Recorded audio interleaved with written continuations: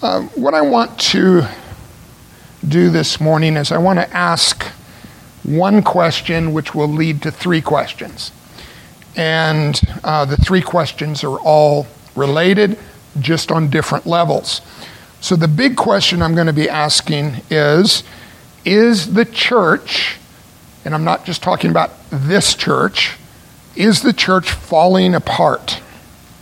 And the three questions that I'm going to ask and then attempt to answer is asking that same question three times, but in three different settings. We're going to be considering the church universal. We're going to be considering the national church here in the United States of America. And then we're going to be, on a very local and personal level, considering Tree of Life. There's a couple of reasons why this was on my mind. Obviously, Jerry has already mentioned that we had a church-wide meeting last week. But also, I'm on several Christian email lists, and I get stuff come across my computer that catches my attention from time to time. And this week, timing-wise, I got an email which had to do with, how many of you have heard of George Barna? The name George Barna? So we've got one or two hands. Not too many are familiar with him, but he's a brother in the Lord, a Christian who has served the church primarily in the United States, but he served the church for many years, and his ministry is focused on doing surveys. We sang a song about surveying the cross. David emphasized that in a word of exhortation at the beginning of our worship time this morning. And what Barna does is essentially their research group does surveys of people, primarily, as I said, in the United States of America, to just get a gauge on what's going on in the church in this country. So anyway, they just recently did a new survey, and the results came out this last week. I got an email with the results, and I'll probably mention two or three of the results a little bit later in our study this morning, but the first one was this. For the first time, as far as since he's been doing this survey, and this would certainly apply to before he started doing these surveys in prior generations, but for the very first time, the survey showed that under 50% of the general population in the United States of America, for the first time, responded that they no longer attend church of any kind or any variety. So in all of the surveys he's done prior to this, there's been over 50% of the people that live in this country that responded and said, yes, I attend church, or my family attends church. It might be a Catholic church, it might be a Protestant church, it might be some non-denominational church like ours, but more than 50%. And it used to be, not that long ago. I remember this number. It used to be 75% of the people in this country considered themselves somewhat regular church attenders. Now that number has fallen under 50% for the first time. And so with that result, and then with our own experience, as we've already mentioned, just this last week going through a church meeting and a reevaluation of the state of the union, so to speak, of this local church, it led me to this question, which is the church falling apart? So let's look at the church in its three Scripture-revealed aspects. And there are three aspects to the church. So there is the universal church. The universal church has to do with, we're not talking about denominations here. We're not talking about brands. We're not talking about specific names on a sign out in front of a building. We're talking about the universal church as it really is in the eyes of the Lord, in heaven's perspective, which is every single, at any moment in history, like right now, if we just froze time, at this moment in history, over the population of the entire planet Earth, there is a specific number. I have no idea what that specific number currently is today. But there is a specific number of those who truly have been born again. They are identified by the Lord as among his sheep. He owns them as his own. And that number is a huge number. I just can't give you a specific number because only the Lord at any given moment in history knows what that number is. But it is a number so large, it's a number so great, and will be eventually a number so large and so great that it's described in the book of Revelation around the throne of God when all things are summed up as a number, myriads of myriads and thousands upon thousands around the throne of the truly redeemed.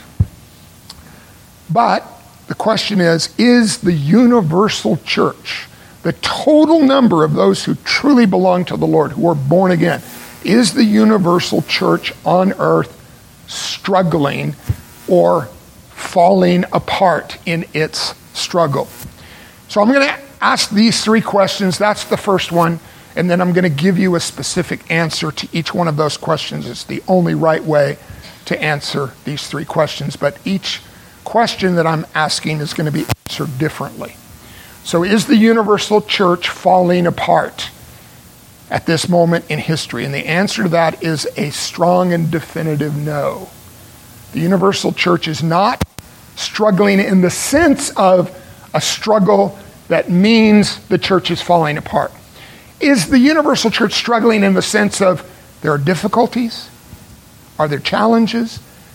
Being committed to the Lord, being faithful to the Lord, really truly belonging to the Lord, and living in a world that does not acknowledge him and is certainly not faithful to him? Yes, in that sense, there's always a struggle.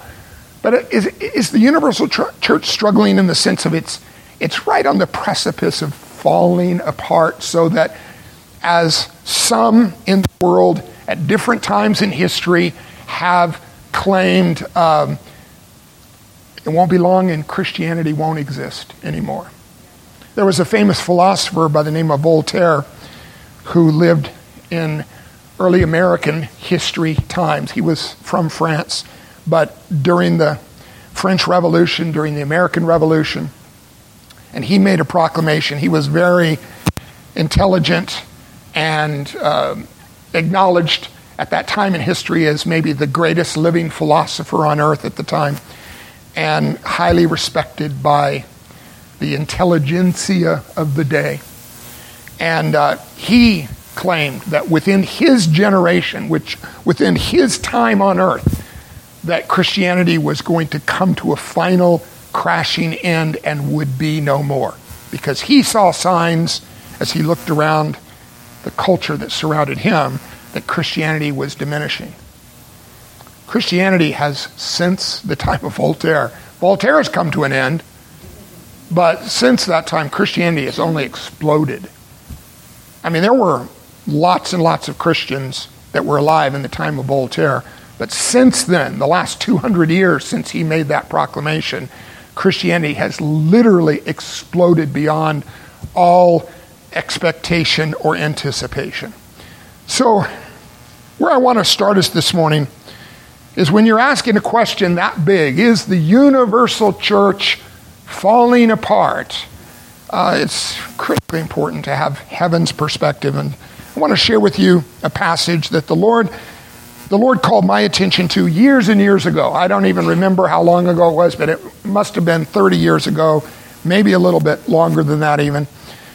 And used it to encourage my heart. It's in Ezekiel chapter 8, and this chapter opens up, it's the beginning of a section that stretches from chapter 8 in Ezekiel to chapter 12. Someday, if the Lord allows, I would like to teach through this section of Ezekiel. It's a particularly powerful section, but it's a very difficult section. Not in the sense of difficult to understand so much, though there are some mysteries in the book of Ezekiel that require some extra explanation.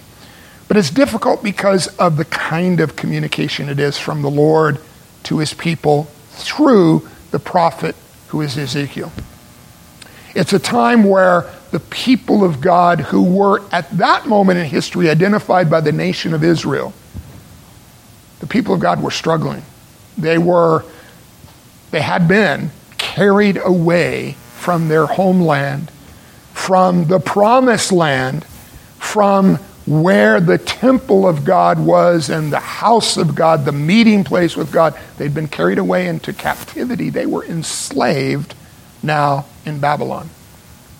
And they were struggling in their captivity.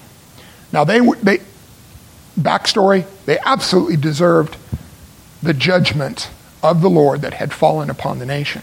And there are many, many reasons why they deserved it. But this is a difficult and challenging moment in Israel's history. And in that moment, the Lord gives this extended prophecy from chapter 8 to chapter 12. And it starts in a very interesting and unusual way. And it's just the first few verses that I want to share with you to start our consideration this morning. In chapter 8, verse 1, in the 6th year, in the 6th month, and he's talking about the 6th year, Ezekiel's experience now, the 6th year of their captivity in Babylon. In the 6th year, in the 6th month, on the 5th day of the month, as I sat in my house. And why all the calendaring, 6th year, 6th month, 5th day? It's just a reminder what he's about to describe as a visionary spiritual experience. But he wants you to understand this visionary experience is rooted in real world circumstances. On that day, as I sat in my house, with the elders of Judah sitting before me. So apparently, this was a leadership meeting in the house of Ezekiel. Ezekiel the prophet and the elders of the captivated people of the Lord have come to meet with Ezekiel in his house. And they're sitting there, and this happens to Ezekiel. The hand of the Lord fell upon me there. Now, normally when we think about the hand of the Lord falling upon a person, it's almost always from the perspective of a positive experience. I would want, even as I'm speaking this morning, I would want, if I could choose, for the hand of the Lord to fall upon me for your benefit, right?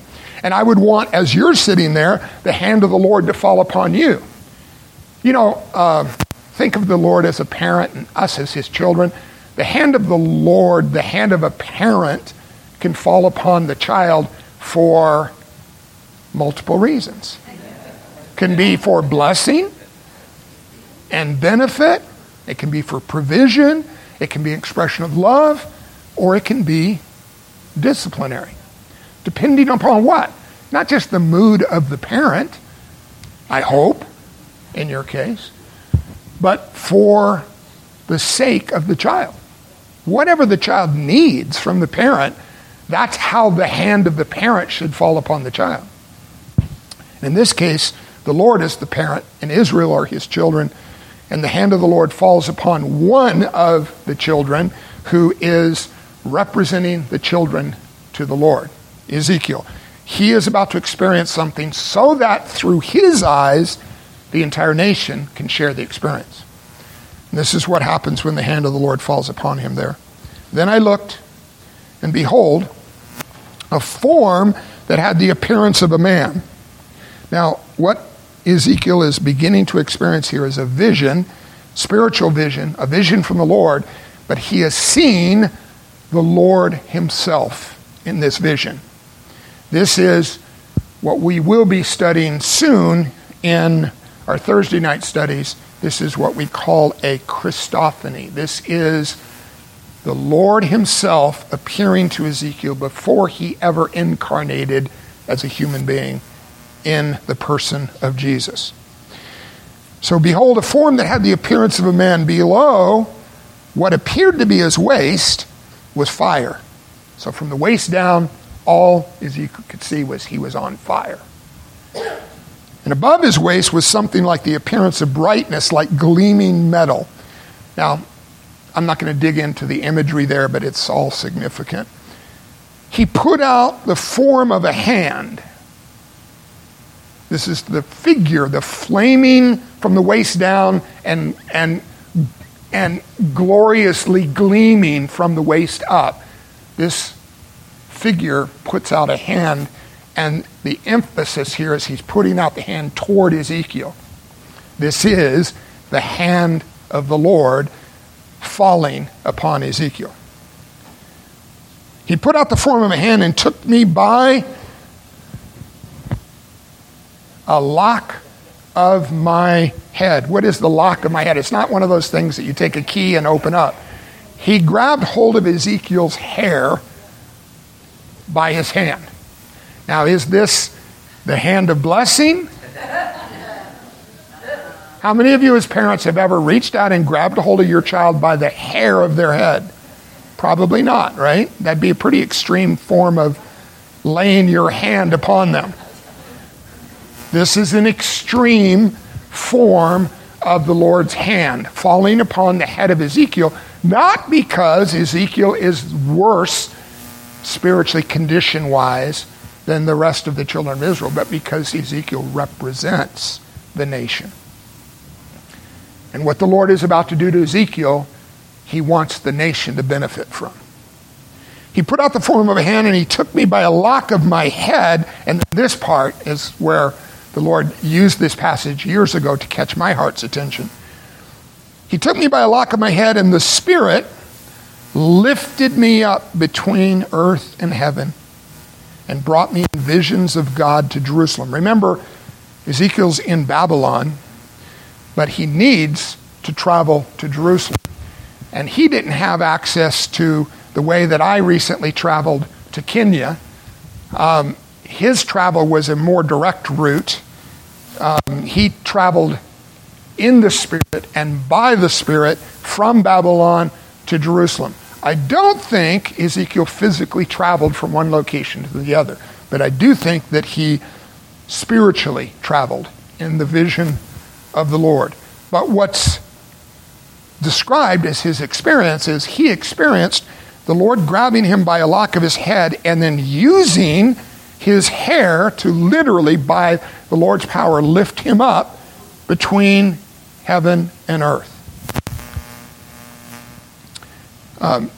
Sometimes you don't see this as much anymore because you don't see these as much anymore, but sometimes in the old days when you would go to the circus, how many of you ever in the old days ever went to a circus? And you used to, how many times do you see circuses coming around anymore? It's very unusual, and mostly the acts are on TV when they are anymore. But in the old days, you'd go to the circus and you'd see a performer, and one of the performers typically was, and it was usually a woman, she would have her hair tied up in a knot, and then she would chain herself to something and get lifted up and start twirling around. And everybody would be amazed because, how can you do that? You've got to have really strong hair, right? And my joke, of course, is, if the Lord laid his hand upon me, he wouldn't have anything to grab hold of. So the Lord lifted him up between heaven and earth, and he brought him to Jerusalem, and the rest of the chapters that follow, all of 8, all of 9, all of 10, all of 11, all of 12, are about what the Lord showed him in Jerusalem. And it wasn't a pretty picture. Israel, spiritually speaking, because there were some Israelites that were left in Jerusalem and some that were in captivity, and there was going to be a second invasion by Babylon and a second captivity. There were 2 waves of the captivity that took place.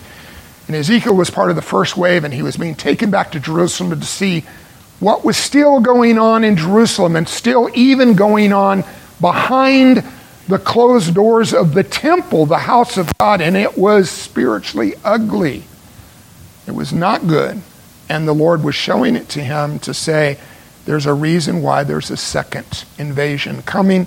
There's a reason why there's going to be a second captivity. There's a reason why things are about to get really, really bad in Jerusalem. Now, I'm not sharing this to say things are getting really, really bad for the universal church. What I'm sharing this to show is that in times like this, for us, it's critically important for us to be able to see like Ezekiel saw. Yes, the process of getting from earth to be lifted up between earth and heaven was a difficult and challenging one. But the benefit of being lifted up was what? Now Ezekiel could see above natural human perspective. The implication is everybody else was locked in to their natural horizontal perspective. They could only see what was going on immediately around them, and they weren't really seeing through the Lord's eyes. Ezekiel now has the benefit of a higher view, a higher perspective, a heavenly one. And of course, in his journey through these next several chapters, he has the benefit of an angelic guide who is going to be pointing things out to him and offering him the Lord's explanation of what's going on and why things are about to change in the Lord's work. So we benefit during times of crisis or difficulty or challenge if we can come up by God's grace to a higher and more heavenly perspective. And it would benefit us to be able to see the church, the big picture of the church, through the Lord's viewpoint. So I want to share with you, I'm going to do this fairly quickly. I'm going to share with you 4 of my personal favorite passages about the current state of the universal church. Let's go to the book of Daniel. I've shared this passage before.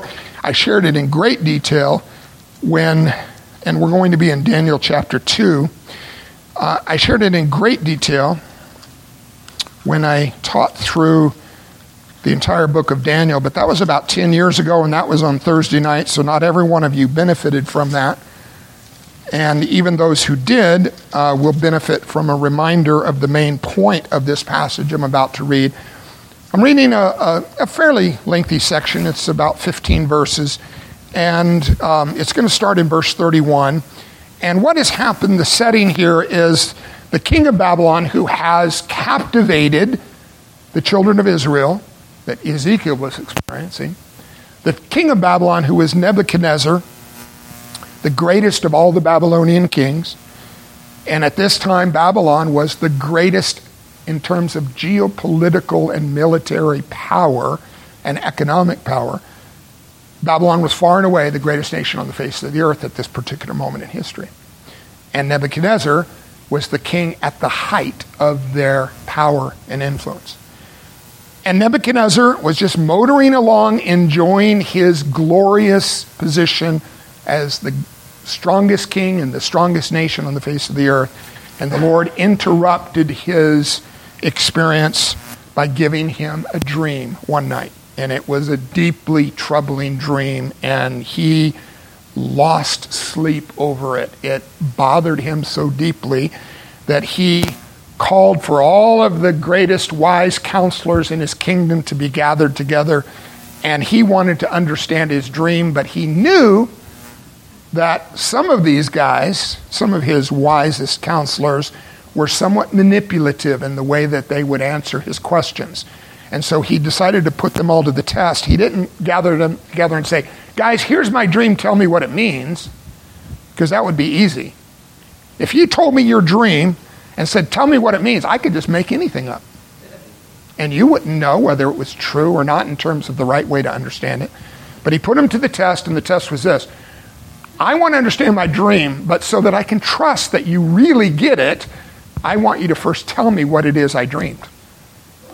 And I'm not telling you what I dreamed. You tell me what I dreamed, and if you could tell me what I dreamed, then I'll trust you to tell me what it means.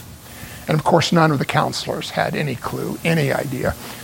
And Daniel was among those counselors, and he asked the king, give me one night to just go pray, and then I'll answer you tomorrow.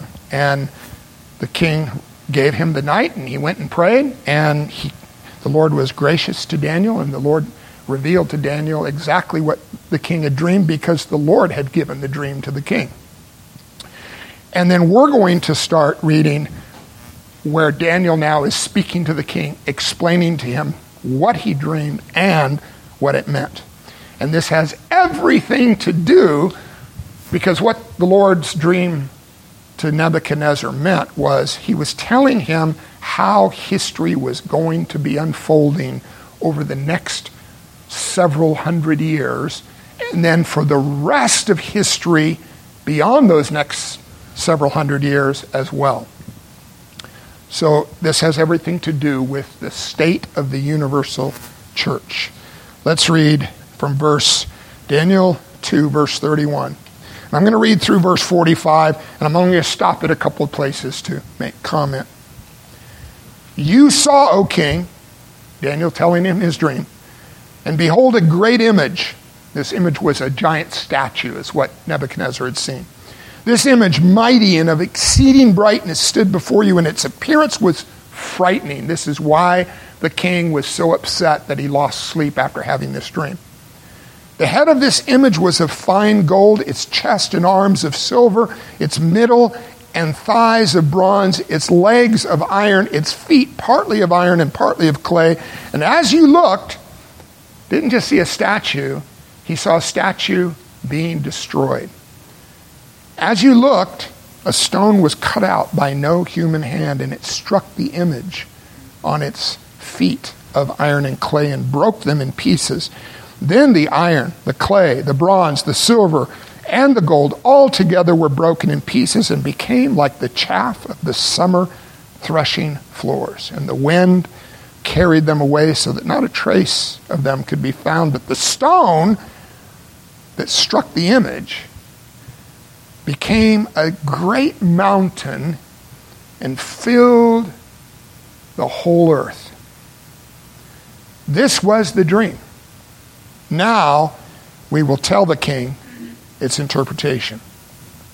You, O king, the King of kings, to whom the God of heaven has given the kingdom, the power, the might, and the glory, and into whose hand he is given wherever they dwell, the children of man, the beasts of the field, and the birds of the heavens, making you rule over them all, you are the head of gold.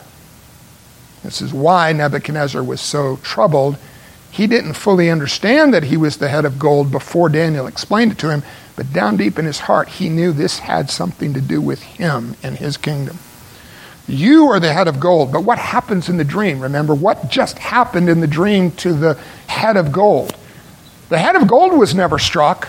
The feet were struck, but the head of gold was destroyed along with the rest of the statue. Because if you destroy the feet of the statue, what happens to the whole statue? The whole statue is destroyed. You are the head of gold. Another kingdom inferior to you shall arise after you, and yet a third kingdom of bronze which shall rule over all the earth. And there shall be a fourth kingdom, strong as iron, because iron breaks to pieces and shatters all things. And like iron that crushes, it shall break and crush all these. And as you saw the feet and toes, partly of potter's clay and partly of iron, it shall be a divided kingdom. But some of the firmness of iron shall be in it, just as you saw iron mixed with soft clay. And as the toes of the feet were partly iron and partly clay, so the kingdom shall be partly strong and partly brittle. As you saw the iron mixed with soft clay, so they will mix with one another in marriage, but they will not hold together, just as iron does not mix with clay. Now, stopping there at the end of verse 43 for a moment. He saw this vision of a singular statue, but had four parts to it. And this is the very, very, very short form, brief, synopsis of the meaning. What the Lord was showing him was four great world-dominating kingdoms in ancient history. The first, the head. The second, the chest and the arms. The third, the torso and the thighs. And the fourth, the legs and the feet. And those four kingdoms were the kingdoms of Babylon, then the Medo-Persian kingdom, which became later the Persian kingdom only, which was then followed by the Greek kingdom, which was then followed by the Roman Empire. And those four kingdoms, they had not appeared yet on history in that form. Only the head of gold existed at the time that he had this dream. But all four unfolded in history exactly as the Lord was showing Daniel. And of course, the Roman kingdom led to the stone in the dream. The stone in the dream is Christ, the Lord Jesus, a singular small stone coming and striking the feet of the statue during a specific moment in history, which was during the Roman Empire. And when he struck the statue, everything changed from that moment forward. And verse 44 says, this is the conclusion of Daniel's interpretation of the dream. And in the days of those kings, which kings? The kings of the Roman Empire, the 10 Julian emperors, corresponding to the 10 toes that are focused on in the feet of the statue. During the time of those 10 emperors, which is exactly when Jesus entered the world. In the days of those kings, the God of heaven will set up a kingdom that shall never be destroyed. The statue will be destroyed. The Babylonian Empire will be destroyed. The Persian Empire will be destroyed. The Greek Empire under Alexander the Great will be destroyed. The Roman Empire under the greatest emperors that had ever marched on human history will be destroyed. But this new kingdom that will be introduced during that era, which is a different kind of kingdom. It's not a military kingdom. It's not a political, economic-based kingdom. It's entirely a spiritual kingdom. This new kingdom will be set up not by any human emperor, but by the God of heaven himself. And that kingdom will never be destroyed if Daniel is a true prophet and if he is speaking the true word of the Lord. And he goes on to say, nor shall the kingdom be left to another people. See, the Babylonian Empire was left to the Persians. And the Persian Empire was left to the Greeks under Alexander the Great. And the Greek Empire, as great as it was, Alexander had conquered more territory than any human being had ever conquered in all of history before him. But he suddenly died in his young 30s at the height of his conquest. Unexpectedly died. Not from battle, just got sick and died. And then his kingdom was left to the Romans, who came in and swallowed it all up.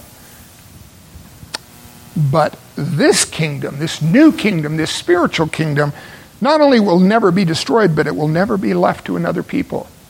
No one is going to supplant this kingdom. And then he says in the middle of verse 44, this new kingdom, this different kingdom, this spiritual kingdom, it shall break in pieces all these kingdoms and bring them to an end. And then this last line, and it shall stand forever. Just as you saw that a stone was cut from a mountain by no human hand, that it broke in pieces the iron, the bronze, the clay, the silver, and the gold, a great God has made known to the king what shall be after this. The dream is certain, and its interpretation sure. And every detail of this prophecy came to be fulfilled exactly as Daniel declared it to Nebuchadnezzar, and it's still in fulfillment, because the stone, after destroying the statue, was transformed. What happened to the stone? It grew. It grew into what? A great mountain. And then what happened to the mountain? Because the mountain kept changing. The mountain kept growing until it filled the entire earth. Now, this is not something that geographically is possible in a natural sense, but spiritually, it's the only way to properly describe what the Lord is doing in history since that day that Christ the stone struck the foot of the statue. And that is one mountain, one stone growing into one mountain, and that one mountain continuing to grow from that point forward without any stopping point of its growth until it filled the entire earth. One world-dominating mountain that grew from a single stone. Let's go to the book of Isaiah. What I'm sharing with you in this Daniel passage, and I'm going to pick up a little bit of speed here as I go forward. Isaiah chapter 9, verses 6 and 7. We're still answering the first question. Is the universal church struggling? The answer to that is a definitive no. The universal church is doing one thing. What's it doing? It is growing and filling the entire earth. Jesus was the stone. He grew in his resurrection and ascension into a great mountain, but that mountain is still growing. It will never stop growing, and it will fill the entire earth. Does that mean everybody on earth will be saved? No, absolutely not. But it does mean that the church, the kingdom in its most obvious, natural presentation to the world, will continue to grow until it fills the entire world. And there is no stopping that process. Isaiah chapter 9, you're familiar with this passage. We read it every Christmas, as we should, but I want to read beyond the Christmas portion of it. Just 2 verses though. Isaiah 9, verse 6 and 7. For to us a child is born. What child? The Christ child. For to us a child is born, to us a son is given, and the government shall be upon his shoulder. And his name shall be called, and there are 4 names given here, spiritual names, spiritual descriptions of who he is and what he would accomplish, not just for his moment in history, but for all of eternity to follow. His name shall be called Wonderful Counselor, Mighty God, Everlasting Father, Prince of Peace. Each name deserves its own study. We won't have time for that today. But let's read on to verse 7.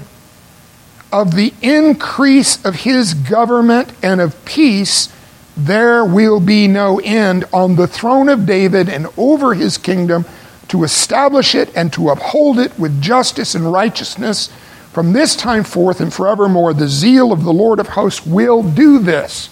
Not is going to try to do this. Maybe we'll do it, maybe not. We'll see. Who knows what's going to happen? The zeal of the Lord of hosts will do this. Do you understand what the word zeal means? It's not a word we use a lot anymore, but it means very, very motivated. This is describing the Lord's own heart in relationship to this declaration. The Lord himself is filled with zeal. He is very, very motivated to accomplish this very thing that's described in these 2 verses. 2 short verses, fairly short. There's actually kind of lengthy verses, but 2 verses, but oh man, so much packed into these verses. But it's talking about this child that enters the world, and he is going to be associated with a new government, a spiritual government, a higher government, a heavenly kind of government. And of course, for a government in a kingdom setting, you have to have, every king needs one thing. One thing. What do they need? They need a throne. A representation of their authority.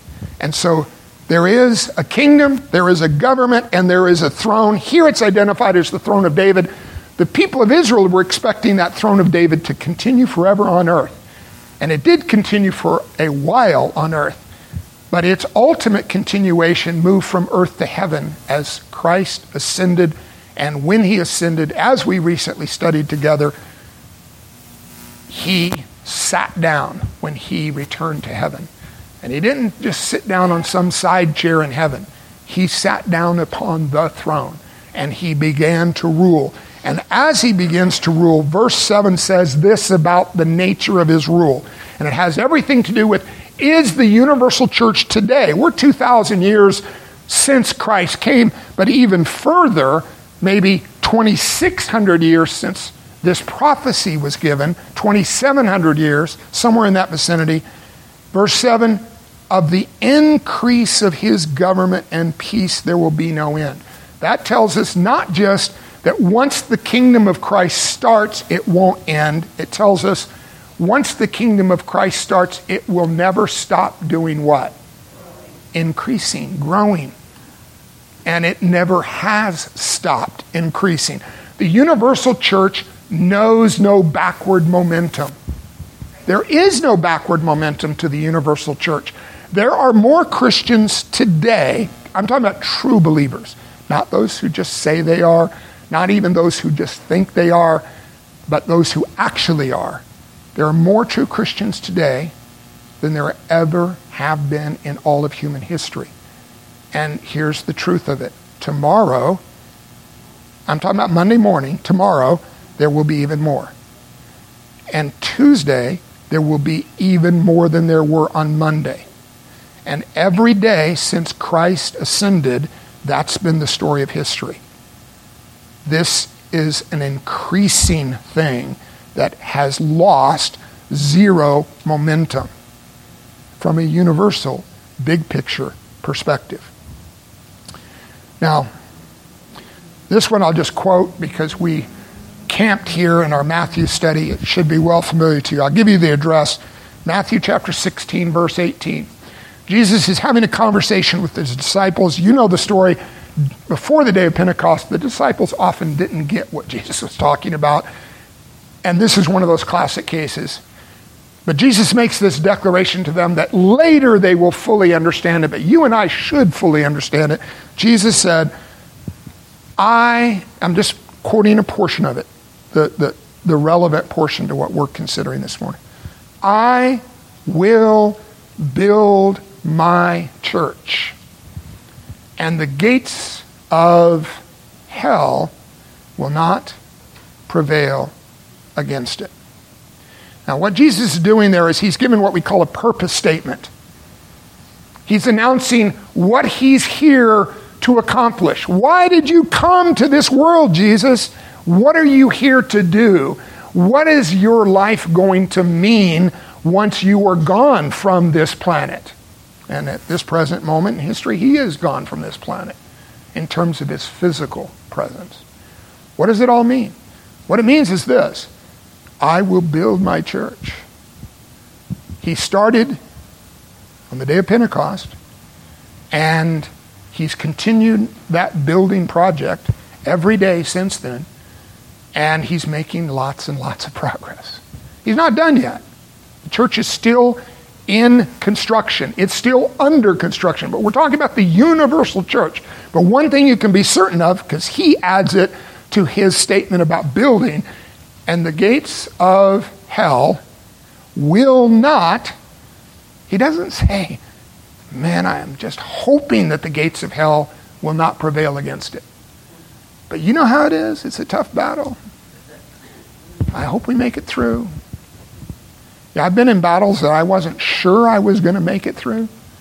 I shared one just recently, in my trip to Kenya. But when the Lord makes a statement, he says, the gates of hell will not prevail against my purpose to build my church, you can take that statement to the bank. Last one on this question, Ephesians chapter 3.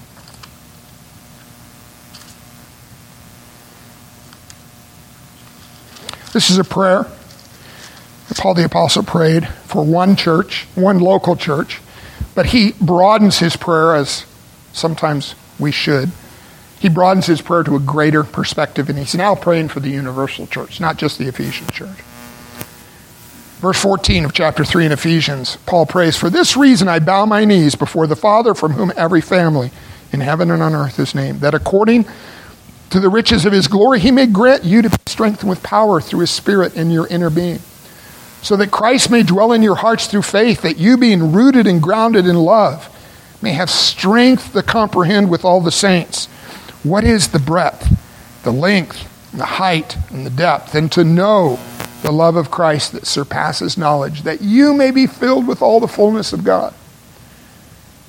Now to him who is able to do far more abundantly than all that we ask or think, according to the power at work within us, to him be glory in the church and in Christ Jesus throughout all generations." How many generations have there been since Paul prayed this prayer? And there are some prayers that we prayed as believers that the Lord never answered in the way we wanted him to answer it. I guarantee you that when Paul prayed this prayer, he was praying it under the immediate, direct inspiration of the Holy Spirit, and the Lord is answering this prayer. in exactly the way Paul prayed. To him be glory in the church and in Christ Jesus. So here's the evaluation of history from a universal perspective, a big picture, a heavenly perspective. God the Father is getting glory in Christ Jesus as history is unfolding. The fullness of that glory hasn't yet been seen, but it will be seen.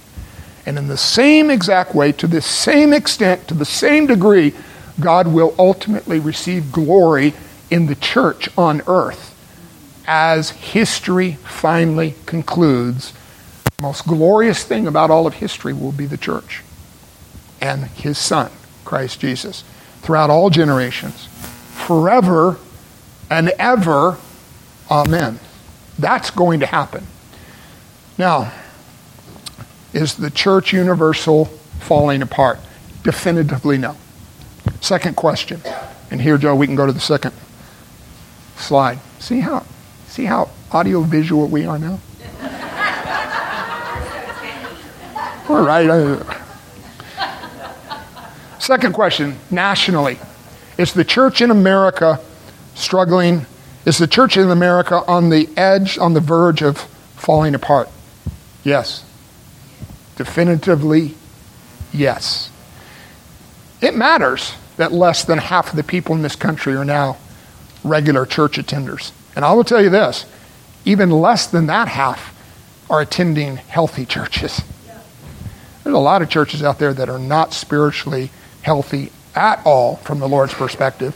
And so that 50%, or really it's under 50% number, is much less than that in terms of numbers of Americans at this moment in history that are attending God-honoring, God-glorifying, Bible-believing, true and healthy churches.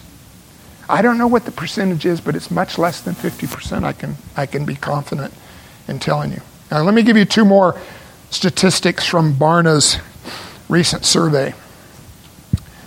Now, he was surveying about this question. Is the group that he's asking, do they consider themselves to be holding to faithfully a biblical worldview in the way they see the world and the way they live their lives? And what he defined that as, I don't want to go into all the details of the survey, are they basically seeing the world through the lens of Scripture? And are they living their lives through the lens of Scripture? This was the number of Americans answering the survey that saw themselves living according to a biblical worldview. 6%. That's a low number. It's probably pretty accurate. Maybe less than 6%, actually. Because you know how it is. When you're taking a survey, you always want to see yourself in a positive light. So you're always going to tend to answer in a positive way that puts you in a positive light. Here's a worse number. 6% of Americans, right? He surveyed a large number of pastors. And I'm going to put that word in air quotes. He surveyed a large number of pastors. 37% of the pastors that he surveyed were holding to a biblical worldview. 37% of the pastors were holding to a biblical worldview. So is the church, it wasn't always this way in this country. Is the church in this country struggling? Yes. Is the church in this country on the verge of falling apart? And I'm not talking about just this church. I'm talking about the church in the United States of America, all the individual churches combined. Yes. Struggling. Yes. Right on the precipice of falling apart. Maybe it's already fallen apart. 37% of pastors. Come on. That's falling apart. It wasn't always that way. I will tell you this, it's not that way in Africa. I mean, these African pastors that I just, again, now the 9th time had the privilege of teaching, they don't know as much as many of the pastors here, but what they know, they live. What they know, they're committed to. What they do know, what the Lord has taught them, what the Lord has revealed to them, they grab hold of it and they value it and they're hungry for more of it. But that's not the way it is here at this moment in history. Why is that happening? Well, I'll just say there's multiple smaller reasons, but here's the one big reason. What Barna described as a biblical worldview. What I'm just going to describe in a more simple way of faithfulness to the Word of God. It really boils down to that. Faithfulness to the Word of God, faithfulness to Scripture. And what's happening in this nation is something else as a primary influence is replacing our adherence to, our faithfulness to, our commitment to, our belief in, and our willingness to live out the principles of Scripture. What's replacing it? I'll just use a single word to describe it. It's a big word. It's got a lot of subcategories. Media is replacing Scripture. Media includes the internet, huge influence. Movies, huge influence. Television, huge influence. Social media, huge influence. Those things are replacing the influence of the Word of God in this country. And as a result, yes, I can only answer that second question in that way. Let's go to the third slide. On a local level, is Tree of Life, this church now, our gathering, our church. It's really the Lord's church, but ours in the sense, in the sense that we identify with it. We're part of it. It's our family. Is Tree of Life struggling? Is Tree of Life on the verge of falling apart? I'm going to answer this one yes and no. This is a split answer. Yes and no. Here's the no part. Last week we did have a church meeting. A couple of you have already spoken to this, Jerry, and in particular, I appreciated what you shared, Jerry. So we had a church meeting in order to kind of like do a state of the church evaluation together and discuss it as God's family. It was a very healthy meeting. I agree with Jerry entirely. It was a good meeting. It was a rich meeting. Not everything that was discussed was easy to discuss. Not everything was discussed was enjoyable from the standpoint of, oh, I want to hear that.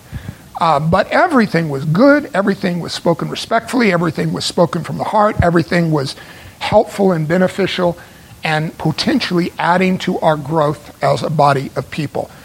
I will just tell you this. Healthy churches don't have meetings like that. Unhealthy churches don't have meetings like that.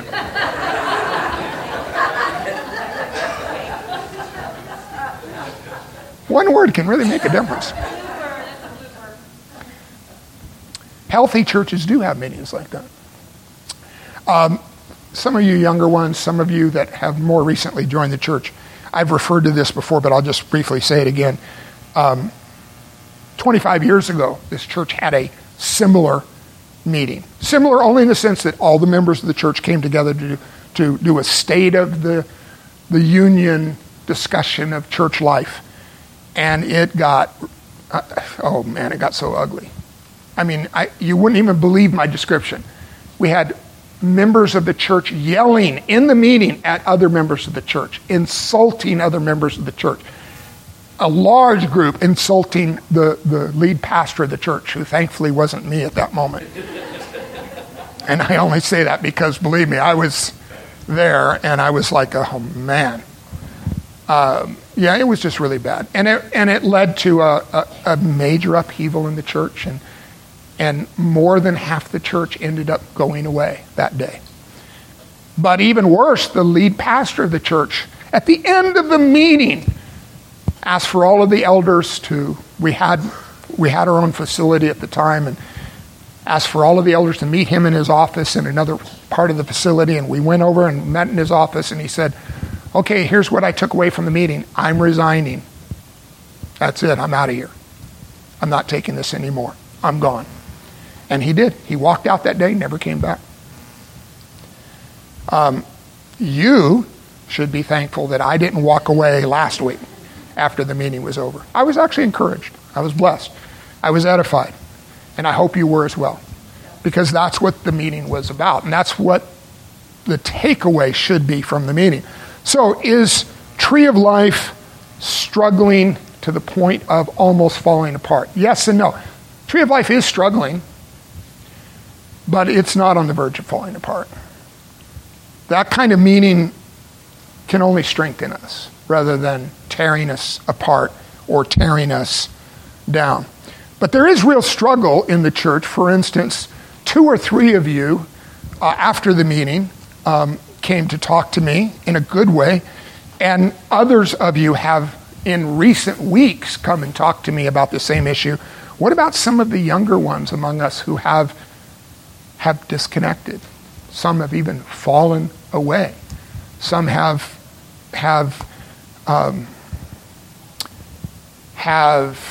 crossed lines into really, really unhealthy and dangerous personal circumstances. They were part of us, and for anyone in the church to struggle at that level represents the church struggling at that level. So there is a real struggle going on at Tree of Life at this particular moment in time. And it reminded me, I've done this teaching in depth, so I'm just going to reference it rather than taking you to the passage. But the second half of Revelation chapter 1 and the first portion of Revelation chapter 2, it's a vision that John the Apostle is given of the Lord Jesus in his ascended glory. And then he sees the Lord in his ascended glory standing in the midst of 7 golden lampstands. And the Lord explains the vision to John and says, the lampstands that you see are the 7 churches. And that letter, the book of Revelation, was a letter from the Lord to his people. It was sent specifically in chapters 2 and 3 to 7 individual local churches. Just like Tree of Life being an individual local church. And in those 2 chapters, chapter 2 and 3 that follow, the Lord speaks a specific and different word to each one of those 7 churches. And every single one of those 7 churches was struggling in some way. But they were struggling in various ways and to different degrees. And the Lord, in a couple of cases, had very encouraging words to speak to the churches that were struggling. And in other cases, he had very severe and very challenging words of rebuke and correction to speak to the churches. I'm not going to tell you this morning whether the Lord, if he were to appear in the midst of this lampstand this morning, would give us an encouraging word or whether he would give us a word of rebuke. That's for the Lord to determine, not me. But I will just say to you, churches do struggle. Real churches, true churches do struggle. Why do real, true churches struggle? Let me just remind you of 3 main reasons. 1, what I was saying about the church in America is true of this church as well. We're only as healthy as our biblical commitments. And that is true not just for us as a church. I have a responsibility to faithfully teach you the Word of God. And then, as was brought up in the meeting last Sunday, you have a responsibility in terms of what you do with what you are faithfully taught. And not just me teaching you, you in your own study, you in your own reading, you in your own meditation in God's Word. We all have a responsibility. And the church is only as healthy as what every single member of this church is doing with that great responsibility that we've been given. That's it. That's the true measurement. That's the actual dipstick and the hidden true condition of the engine of the car. You put it in there, you pull it out, and you can see by what the oil level actually is, what's going on, because it's otherwise hidden from sight. If there's a spiritual dipstick that tells us the present health and welfare of this church, it's the measure of our individual biblical commitment. Second, we are the children of the Lord. In Hebrews chapter 12, I won't take us, you know the passage. I'll give you verses 1 through 17. It's a long passage. I won't have time to read it. Hebrews 12, 1 through 17. The essence, the big picture point of that passage is this. The Lord's children are disciplined by the Lord. Meaning, he cares for us like a true and godly parent cares for their children. And part of raising children is disciplining them, calling their attention to where they're veering off track, calling their attention to what they need to pay attention to. And the passage tells us that when we are disciplined by the Lord, it's never pleasant, it's never enjoyable. I was only spanked a few times as a young child, and nowadays, you know how it is, influence, media, all of that says never, ever, or no matter what you do, spank your children, you're abusing your child. Of course, that is so ridiculous, but that's not the point of this message, other than to say, I was only spanked a few times as a child, but every single time I was spanked, it changed me for the better. It was foundational to my growth and development as a young person. And I didn't even know the Lord then, but I was learning the fear of the Lord through the fear of the spanking. So, could we be going through a phase of the Lord's discipline by pointing out to us that there are some among us who have recently disconnected and fallen away in one way or the other? Absolutely, we could be. And it would not shock me or surprise me that the Lord is calling all of our attention. It hurts me when someone disconnects from the Lord and someone disconnects from this body, and it should hurt you as well, and it should stir you to prayer. It should stir you to godly, loving concern for them. Third answer, and this one I think I will read, and we'll end with this one today. Just as a reminder, Ephesians chapter 6, I'm going to read starting in verse 10. I know you know the passage. This is one snapshot of what the Christian life is all about. It's not the only thing that the Christian life is about, but it is about this, and we should never forget it. The Christian life is a life of warfare. We live always, because we live in this world. If any one of us died right this moment and went to heaven to be with the Lord, warfare would be over for us. There's no warfare in heaven anymore. There was, but there isn't anymore. Heaven is a war-free zone. But earth is only warfare. Only warfare, spiritually speaking. Finally, Ephesians 6:10. Be strong in the Lord and in the strength of his might. Put on the whole armor of God that you may be able to stand against the schemes of the devil. For we do not wrestle against flesh and blood, but against the rulers, against the authorities, against the cosmic powers over this present darkness, against the spiritual forces of evil in the heavenly places.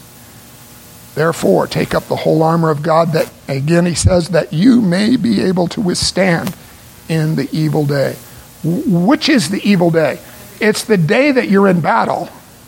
The evil day is the day where the battle is happening the strongest, where you might not stand if you don't approach the battle in the right way.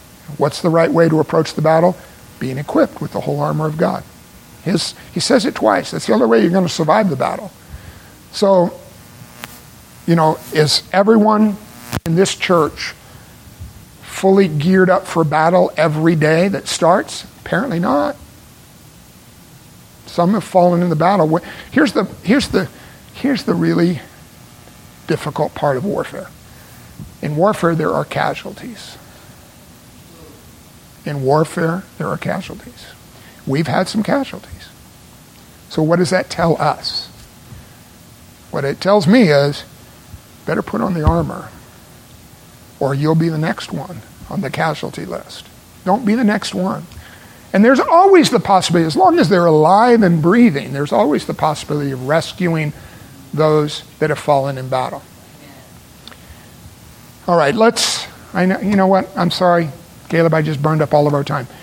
I had hoped for us to sing a song in which we would be singing in prayer, may he bless you from Zion. So I burned up the time. We're not going to be able to sing that song because we need to get ready for the next congregation coming in.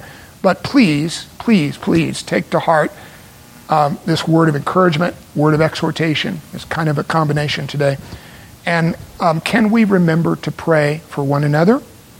Can we remember to pray for those in our midst who have recently disconnected from the Lord, disconnected from this body, and who really, right at this present moment, are on a casualty list? Can we remember to pray for them from our hearts? And not just one, kind of throwaway prayer, okay, I got that off my list and I'm done with that. Let's keep those on our hearts until we see the Lord turn their hearts, their circumstances, and until we see the Lord strengthen us in the way that these struggles are intended to strengthen us. Amen? God bless you all. We'll look forward to seeing you next week at Home Church.